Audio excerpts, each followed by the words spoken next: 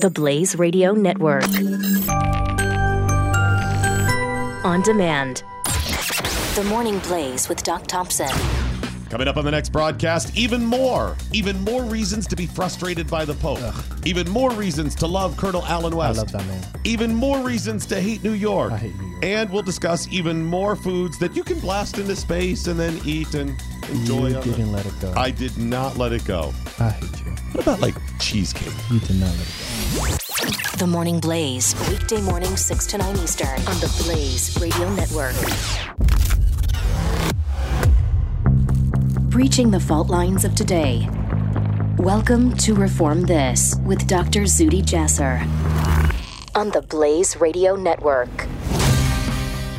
This is Dr. Zuhdi Jasser. Welcome back to another week of Reform This on the Blaze Radio Network. Week to week, I hope if you've listened before, you find the voice of reason, a voice on the front lines of reform, modernization, counter-Islamism, Americanism, if you will. That belief that the only way to defeat terrorism and protect American security is for Muslims to lead the battle for reform within the House of Islam. And here on Reform This every week, you and I together breach that divide, try to breach the divide between theocrats and the land in the West of secular liberal democracy. And I think that's really what this is about. Terrorism is simply a whack-a-mole program. The reality is that we need to come together. People of all faith, people of no faith, people who believe in the U.S. Constitution and similar democracies need to come together to advance the ideas of liberty into the consciousness of Muslim-majority countries and the American Muslim and global Muslim population, because that is the only way not only to inoculate them against radicalization, but to defeat the spread of jihad. And every week I bring you clinics. I bring you a teaching moment, if you will, of what we're up against in the Muslim community and the reformers in the Muslim community, and also what we can do, what you can do to solve the problem. And our teaching moment this week is brought to you courtesy of Senator Chris Murphy of Connecticut, Democrat from Connecticut, who has made himself out on the floor of the Senate this week on the 25th of April 2018, made it clear to everyone that the OIC, the Organization of Islamic Cooperation, has its senator in its back pocket. Why is that? Well, he went to the floor of the Senate to say, listen, and this is in reference to his protestation of Mike Pompeo, former congressman, former CIA director, current CIA director, who is now the Secretary of State designee, as he went to the floor of the Senate to protest his nomination, trying to say he's not fit, but actually, who was the collateral damage to his comments? Yours truly. Listen, he said, Mike Pompeo was deeply intertwined with the network of anti-Muslim organizations. There was a really interesting study that I hope some of you will take a look at, the details of this network of organizations. They have fairly innocuous sounding names, like the American Islamic Forum for Democracy, the Middle East Forum, the Investigative Project on Terrorism, and he goes on to list other anti-jihadist organizations. Those sound like things that I might be for, but if you really take a look at what they do, they preach intolerance. So here you have a sitting U.S. senator on the floor of what would be equivalent of the Knesset, the parliament, the leading central leadership of our government. You look at the floor of what if similar things had been said about the American Islamic Forum for Democracy on the floor of the Saudi government or the Islamic Republic of Pakistan or Iran? Do we need to educate? Do I need to remind Senator Murphy that to say that the American Islamic Forum for Democracy, an organization that I helped found and other Muslims are a part of, including our community outreach director, Courtney Lonergan, who is a activist, a grassroots organizer, a community organizer, and a women's rights leader in her own right, Arif Humayun, one of our senior fellows, who has also been instrumental in a lot of our work. And also we have helped co-found the Muslim Reform Movement, which includes many other Muslim leaders in the U.S., Canada, and Europe. But he said our American Islamic Forum for Democracy, according to Senator Chris Murphy, is anti-Muslim. and intolerant. So need we remind the good senator that that would be basically a declaration of apostasy, a declaration of takfir, which is when radicals from Al-Qaeda and others say that this Muslim is not a Muslim because he's too moderate, too modern, and is not an Islamist, so thus he's not a Muslim. That's how they deal with debate and criticism. So Senator Murphy basically read from the talking points of probably CARE, the Council on American Islamic Relations, the Islamic Society of North America, and basically was handed a script in which to read. Now, I'm giving him a pass by saying that. Now, that's the mildest explanation. The most significant explanation would be the good senator actually more here as devout Orthodox or liberal Muslims in America than we could in any so-called Muslim country, which is the theocracy in which the government rams their form of Islam down our throat. But no, in the name of radical partisanship, which is what Senator Murphy was really demonstrating, his radical partisanship, he threw us under the bus, as he did other anti-jihadist organizations with which we've worked, including the Middle East Forum, the Investigative Project on Terrorism, and he doesn't care about actually the ideas that we present, but basically read it as a list of somehow in a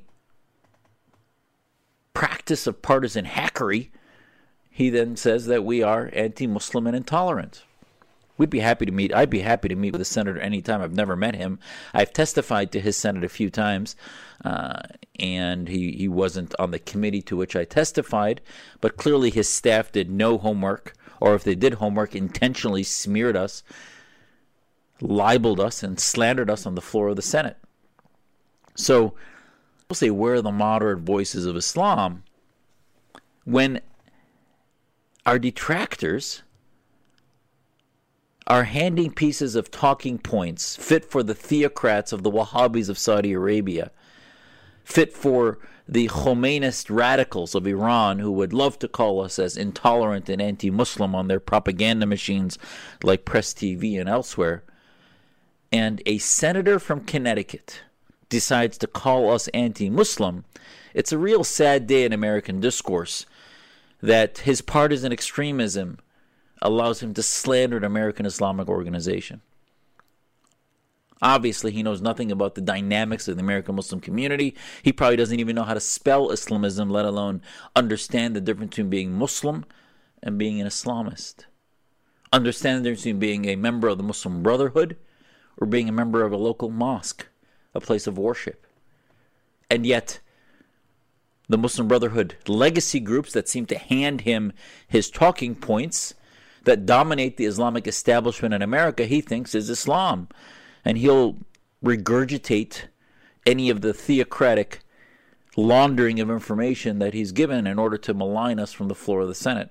And I think it's a clinic. This should educate every American that, number one, how clueless your elected officials are to the real allies that you have versus the enemies of American freedom. Refuse to ignore militant Islamism.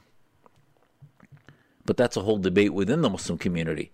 But to say that we are anti-Muslim basically should teach you that why should CARE come across as radical and do the work themselves when they can end up getting a senator to do it for them. We look, for example, at the Iran deal, which you and I are going to talk about in a few segments here, but why do you think France doesn't want to back out of the Iran deal? Oh, they already have jetliner projects with billions of dollars of economic cooperation. They have a number of economic incentives in which they are already way deep in investment in the theocratic state and don't want to back out. So Macron wants to somehow massage the Iran deal so that economic sanctions would never kick in. At the end of the day, these governments, as much as we are democracies, end up being driven by kleptocrats in our governments that don't care really about the ideology, but Muslims simply become a tool for their own partisan hackery and for their kleptocratic interests of their large multi-billion-dollar global transnational companies. So, look at the video clip. We posted it at aifdemocracy.org. And it'll expose, you'll see a senator call us out as being anti-Muslim. And I hope you call the senator's office. I hope you demand that he engage our organization and learn about the battle for the soul of Islam. That is the name of my book, about my struggle, about our struggle as American Muslims, about how he maligned an entire movement, and that many of us that founded the Muslim Reform Movement believe in a passion for our faith and for our country that drives us to want to expose the Islamists and what they are. And that exposure of Islamists no different, Senator Murphy, from our founding fathers who exposed the evil and the duplicity of theocracy and created the greatest democracy on this planet, the United States of America. And through that democracy that was created at the move of a revolution necessary to defeat theocracy in Europe, and which tried to entrench itself here in the United States, that ultimately was our Constitution ratified in 1789 that solidified into place in history the Establishment Clause, the First Amendment, the inalienable right to free speech, freedom of religion, freedom of assembly, and the first liberty, which is freedom of religion. So it's a teaching moment. When we come back, I'm going to tell you a little bit about now. His entire speech was basically about trying to malign Secretary of State designee Pompeo. I had joined Congressman Pompeo in exposing the radical imam in his backyard, which he was courageous enough to call out, and we'll talk about that when we come back in a second on Reform This on the Blaze Radio Network. You're listening to Reform This with Dr. Zuhdi Jasser. The Blaze Radio Network. Pat Gray. Democratic leaders' liberal decisions have earned Baltimore the title of being a, quote, Democratic hellhole, unquote, a term coined by the Blaze's Pat Gray. That is awesome. That is awesome. That is so cool to be quoted by a national publication, and then to use that quote. Awesome. You should be very proud of that, Pat. I am proud of that. Pat Gray. Weekdays from noon to 3 Eastern. Only on the Blaze Radio Network.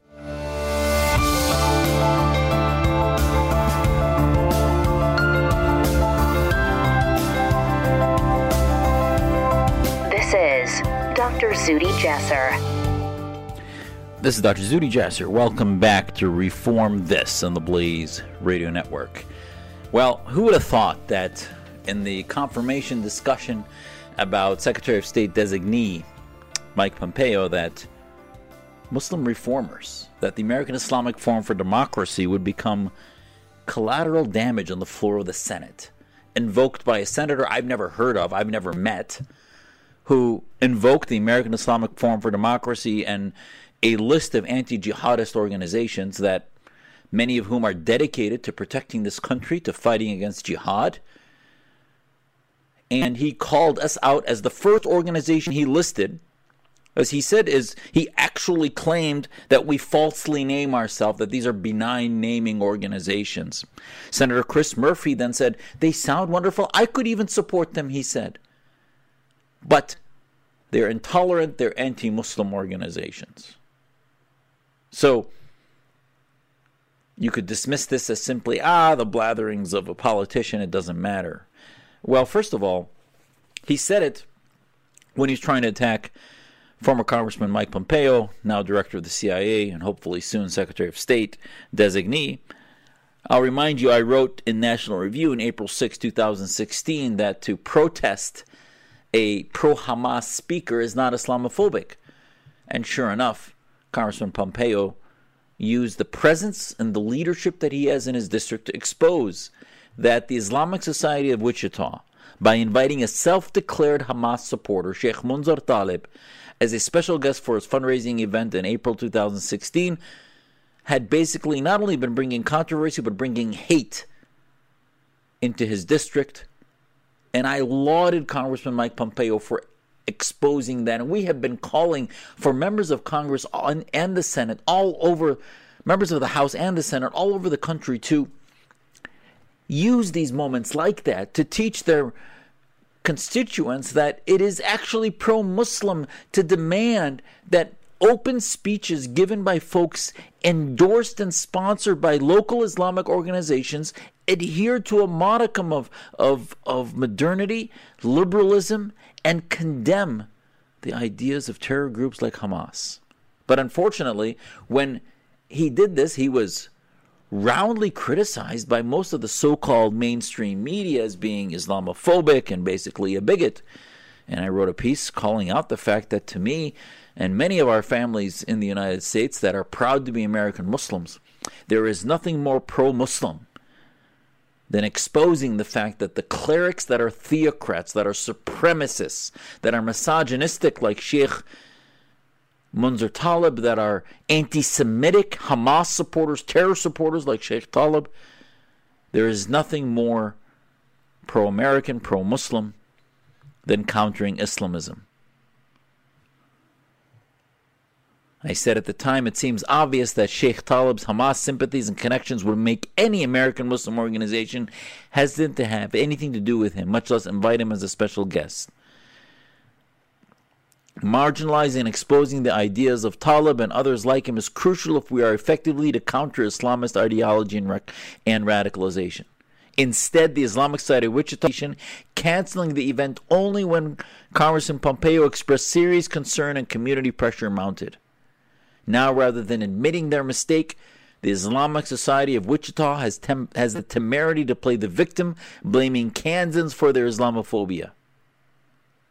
And it goes on to talk about the links to CARE and others of the Islamist network. So, Senator Murphy, if you're going to talk about networks and basically invoke conspiracy theories and other nonsense from the pulpit that you have on the floor of the U.S. Senate, how about you look at the network of Muslim Brotherhood legacy groups begun by the Muslim Student Association and spreading into other Islamist groups around the country since their formation in the 60s, 70s, and 80s that were originally Saudi-funded and foreign-funded?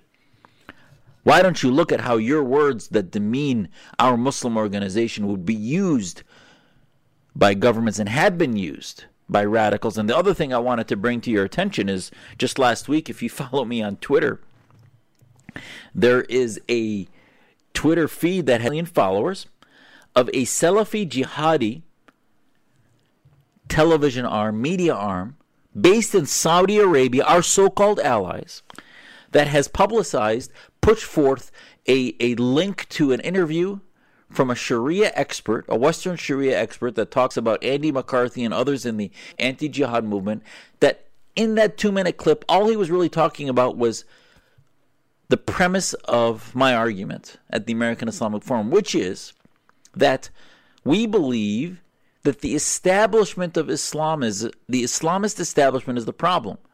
And he then argues that I'm basically calling for a major revolution in legal thought in Islam. Well, Naizak TV, Naizak.tv, 2.5 million followers, has posted and reposted that link many times. And it opens in Arabic with an opening that says, the use of an American Syrian doctor, quote, who is an enemy of Islam, demonstrates how the West is trying to destroy our faith, but that will never happen and we will win. Look at my Twitter feed. Look at the highlight. I then called them out and said the Salafi Jihadi channel, propaganda arm for Saudi Wahhabism, again distributes this old clip that opens with a clip identifying me as an enemy of Islam. And it does so repeatedly. Now, they reported that I was whining, and that's why I did that. I was afraid of them, etc. But basically, what we're trying to do is show the West, as a teaching moment, that you know you're effective when one of the primary social media arms of Salafi jihadism out of Saudi Arabia, our so-called allies, are propagating the information that I'm an apostate, that I'm somehow an enemy of Islam. This is the language that is used to demonize reformers in theocratic kingdoms and theocratic nations. So please, please, America, and the rest of you in the West, if you believe the Saudis are our allies, Look at what they're peddling and their people are peddling. If you believe that the Qataris are our allies, look at the information they're peddling with the Muslim Brotherhood. The Saudis may tell you now that they're anti-Muslim Brotherhood, but they're still deeply ideologically anti-Western, and no showing of the Black Panther, no wrestling federation matches in Riyadh, no driving only of women. These things might be baby steps, but for every baby step forward, they take 20 steps backwards in their anti-Semitism and their radical jihad. From radical hacks like Senator Murphy to Twitter feeds of television propaganda arms of Salafi jihadi channels. You need to only see whose ire we are raising to understand why reformers need protection, we need platforms, we need respect and equality. Nobody's telling you to hand us the victory over the Islamists. No, just get us a seat at the table. Don't take away our Muslim identity. Don't invalidate our theology. Let us debate toe-to-toe like I've done against the Muslim Public Affairs Council in the debate I had in LA last January 2017 against Salam Mariotti, like the debates I've had against various imams around the country. Let us have an equal seat at the table and don't tell us that we're anti-Muslim. Don't ignore us when we try to say that, you know what? Why don't you Facebook, instead of blocking the so-called Islamophobic web pages, which is what you seem to be focused on when you're testifying to Congress, Mr. Zuckerberg, you seem to talk about the protection of Muslim minorities, but you never talk about the protection of anti-jihadists. When we come back next segment, I want to talk about Facebook's new 27 pages of transparent rules. Might be good, might have a lot of good ideas in it, but what is that going to do to the anti-jihadists and the reformers like myself? Will it help us? Will it hurt us? Can algorithms work in an ideological battle for freedom against theocracy? It might help against violence and beheadings. I think that might work, but not against ideology. This is Zuhdi Jasser. We'll be right back on Reform This on the Blaze Radio Network. Reform This with Dr. Zuhdi Jasser on the Blaze Radio Network.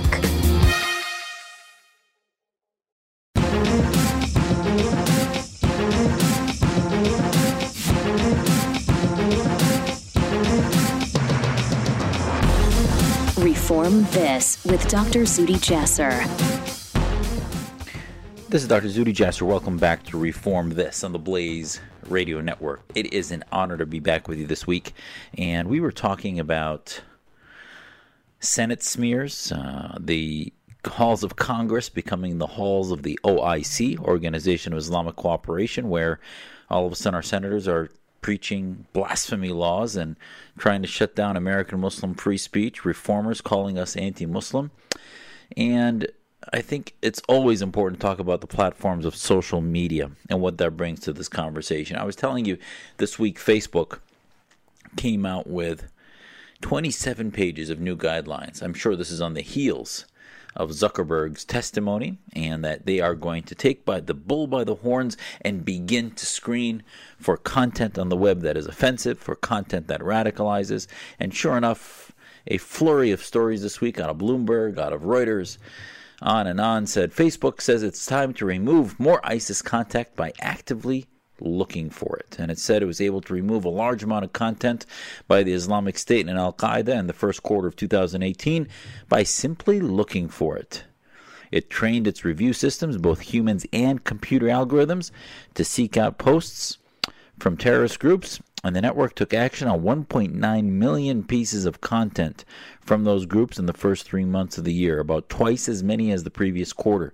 99% of that content wasn't reported first by users, but was flagged by the company's internal systems. And then it goes on about Twitter, Google putting the onus on its users, and Facebook, Zuckerberg is taking the lead.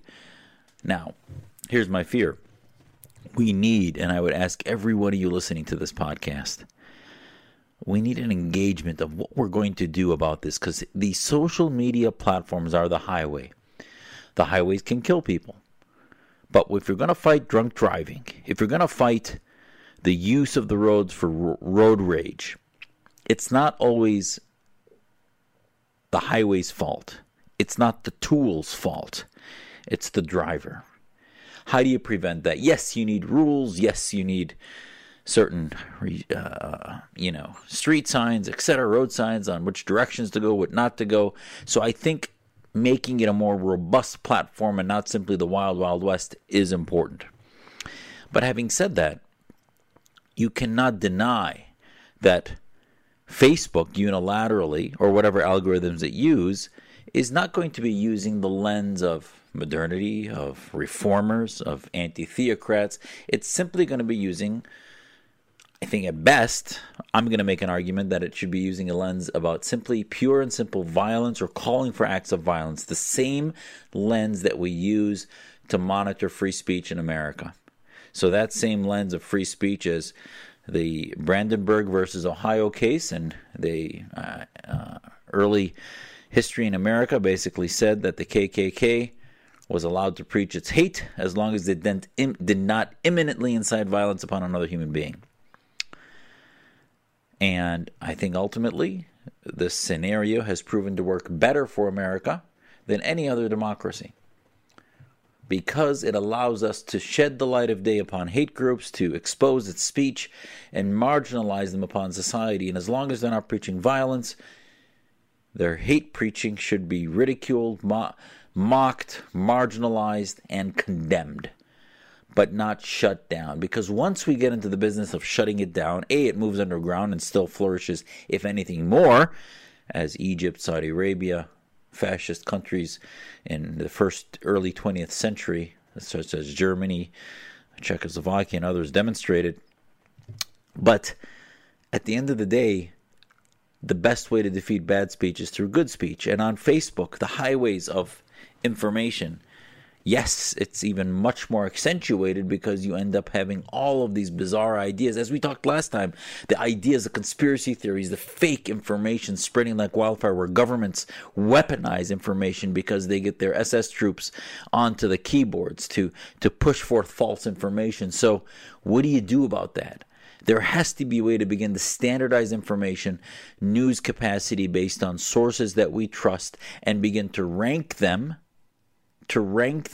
based on filtering what we want but not removing them. So when social media talks about getting into the business of removing posts from Al-Qaeda, ISIS, I worry that they're also going to start removing posts from those of us who are anti-jihad, anti-Al-Qaeda, anti-Hamas, because many of their experts are actually Islamists who want to, yes, marginalize and defeat the militants that give them a bad name, but the non-militants they will allow to flourish, and the rest of us they'll call Islamophobes and hurt our ability to publish information. And thus you see on Facebook, if you look at the proportion of anti-Israel posts versus anti-Islam posts, I think you'll find a lot more virulent anti-Semitism sort of intertwined with anti-Israel narratives that are in the far greater volume than you see the anti-Islam, anti-Muslim bigotry, if you wish, that exists. Why? Because the latter gets put out, and a lot of what gets put out is actually not bigotry, but along with it is collateral damage of reformist speech, anti-Islamist, anti-theocratic preacher speech that I think we're trying to push forth, but gets labeled in the vigilantes of Facebook that to the thousands end up marking posts as being irrelevant, being hateful, etc., when in fact it's simply anti-Islamist, anti-regime, etc. And then you start throwing in the regime operatives that are working with the Saudis, as I told you about Zaynak TV and others that have millions of followers that become weaponized as hate mongers that aren't saying anything specifically violent to me, but yet are clearly hate-filled and will do anything to shut us down. So Facebook then talked about revealing its censorship guidelines. It posted 27 pages. And now the network is talking about being transparent, showing its 27 pages of guidelines it calls the community standards, which give its workforce of thousands of human censors to use as its standards. And it includes topics that include hate speech, violent imagery, misrepresentation. What is that? Terrorist propaganda and disinformation. Facebook said it would offer users the opportunity to appeal Facebook's decision. And then it goes on to talk about the move adding a new degree of transparency to a process that public users advocate having criticized as arbitrary and opaque. So yes, I am concerned. This process, Facebook now has not only vehicles, but owns the highways. And we're not just talking about the internet highways, but the platform that we use. I think we need more than simply the theater of the robotic Mark Zuckerberg testifying. But we need heavy discussion of what an open society really is.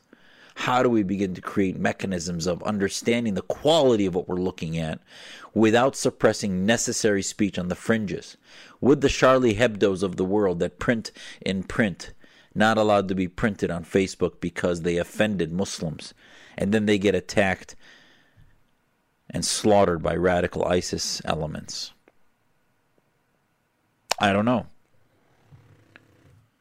And if Facebook wants to please the Saudi government, the Malaysian government, the Islamists of Turkey, where more journalists have been tortured than any regime in modern history that we can remember in the Middle East, or at least in Turkey at least, the AKP Islamists are beginning to create a blasphemy law that's unprecedented, because that's how they survive, is by suppressing free speech. So I think the front lines of this battle of reformation is on Facebook. And I would tell you that the owners of the highway, it's not only Google and YouTube and Twitter and Instagram and WhatsApp and Telegram, but these are major capitalized Forbes 50 corporations. What are they doing to invest in pro-liberal democracy, to fund the revolution, to fund the Reformation? What are they doing? Or are they helping the petro-Islamists fund their spread of theocracy, their evangelical spread of Islamist movements? That's the real question. Listen, my friends, I don't have an answer to right now. But if anyone who thinks that Zuckerberg has the answer to his own highway, if anyone thinks this guy who I talked to you about a couple episodes ago couldn't even answer a question about why his company, why his own trajectory is uniquely blessed in the United States compared to China, and he simply felt it was equal and said there's some good Chinese internet companies. This is not the guy who's going to preserve freedom. It might be the guy that was blessed enough to come up with a technology that became one of the major platforms on the planet with 1 billion users plus out of the 7 billion on the planet. But intellectuals, free thinkers, prisoners of conscience need to speak up and start to talk about what we outlaw and what we don't, what we marginalize and what we don't. I had the same debate about whether we should remove all of Imam Awlaki's videos. Who's Imam Awlaki? Remember, he was the guy we targeted in Yemen who had declared war on the United States, was an American-born imam, radicalized a number of individuals that ended up committing acts of terror against our country, including the most notable Nidal Hassan and a number of others. So should all of his videos be removed, or just the ones that call for acts of violence? My argument is that many of the things he says have been said by other Islamists. He has spiritual poetry that he's put out and other things. So does he physically become persona non grata? Or just the videos where he calls for the killing and death of Americans and soldiers in war? I would tell you that we can't study him. My foundation, our organization, our kids' kids can't study what created this militant unless we know which ideas he put together into his texts. Do we burn Mein Kampf, or do we leave it to read and understand what created the satanic individual that decided to kill 6 million Jews and more? We have to understand these individuals, not their call for the violence, but we have to understand them. This is Zuhdi Jasser on Reform This. You're listening to Reform This with Dr. Zuhdi Jasser. The Blaze Radio Network. The Glenn Beck Program. And the mere fact that the UK has gone from banning guns to kitchen cutlery is actually enough for us to laugh. But the crackdown on inanimate objects didn't stop there. They're also confiscating, and this is not a joke, scissors, pliers, screwdrivers, and hammers. Pretty much anything that could be used as a weapon. What's next? You know what? They strangled that person to death. I want to ban hands. Congratulations, UK. The Glenn Beck Program.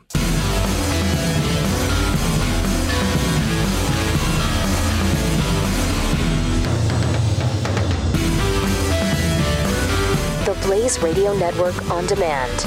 Reform This with Dr. Zuhdi Jasser. This is Dr. Zuhdi Jasser. Welcome back to Reform This on the Blaze Radio Network. Thanks for sticking around. This is our last segment. I wanted to end this week talking about Iran. Congratulations to Secretary of State Pompeo on being confirmed as Secretary of State, and he wasted no time in getting on a jet and going to Israel, Saudi Arabia, and into the Middle East to begin to make the rounds, including Jordan and others, as he preps for what's going to be a whirlwind as Secretary of State, but in the next few months will include dealing with the Iran deal dynamics, dealing with the dynamics in North Korea, and I think it's been no more crucial time in American history since Vietnam, if not since World War II. And I have to tell you that at the center, at the epicenter of sort of the direction towards strength, towards peace through strength, or towards collapse, towards chaos, will be the way we approach Iran. There's some little stories that came out of Iran this week. I think one is the broiling, the slow boil of a revolution that's happening there. Remember, we've talked about the fact that revolution has been targeted towards the theocrats. And what's fascinating is that they went chanting this week, chanting in the mosques, videotaped and sent online. I tweeted out a couple of them. Our enemy is right here. They're lying when they tell you it's America. They're lying when they tell you death to America. Our enemy is here in our mosques. That's what they're chanting in Farsi. So what does the government do this week? Puts out its own little app, Soroush, and has emojis of death to America in those emojis. So what are they trying to do? Are they trying to garner more support? No, they're not going to get the revolutionaries, those who hate the government, to use that app.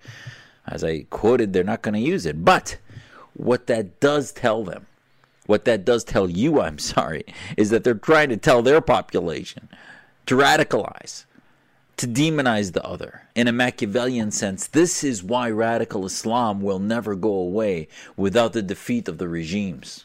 These regimes, even when they're secular monarchs or military dictators, still use radical ideology to fuel. We talk about foreign infiltration into our media with Russian bots, etc. What about if your own government in Iran has SS-type intelligence operatives pushing millions of folks into apps with information being soaked into the public space of death to America and other radical ideas? So it radicalizes their population and it distracts them into an internal conflict and polarization that quells real dissent. So as they shut down Telegram, which is what they did again this past week, as they shut down access to platforms for communication, theocratic regimes, military regimes, continue to hold a chokehold over their people. And I think now we've seen, with, as I've read to you, letters that President Trump sent the people of Iran, we've seen some of the policy positions. It appears that this administration at least begins to understand the difference, that the best anti-nuclear policy against Iran would be regime change. Not that we're going to change it, but at least when there are people rising in the mosques and in the streets, we provide them the avenues, the intel to bypass the firewalls, to maintain communication, as the Wall Street Journal reported, that some of the holes in the network that were used by Telegram users to the millions was provided through tech companies in Los Angeles, San Francisco, even though Telegram is a company started by a Russian who right now is in self-exile, a billionaire, and I think his name is Duvrov. I might be wrong on that, but bottom line is that the app, again, through technologies, can bypass governmental blockages, but not easily. Now, should we scrap the Iran deal? How do we move forward from the realpolitik that is going to be addressed in the next few weeks? I think you can do both. I think you can rebrand it, scrap it basically, but we need to address all of the weakest elements of our security apparatus. So it is not just the long-range missiles, and it's not just their nuclear capability, but it is an entire picture of what Iran is doing to radicalize not only its own population, but what it does with money it receives. I wouldn't listen to the French. The French have become kleptocratic by wanting to simply have airplane deals with their European sales of billions of dollars of investment into Tehran, etc. And those types of the sentiment that somehow increasing economic interaction with Western companies into a theocratic dictatorship is going to change Iran is just nonsense. The Obama administration handed them $150 billion in which they used it to funnel money to continue the genocide in Syria, to fund Hezbollah to the tune of 40,000 troops in Syria, and the buildup of arms near the border of Israel.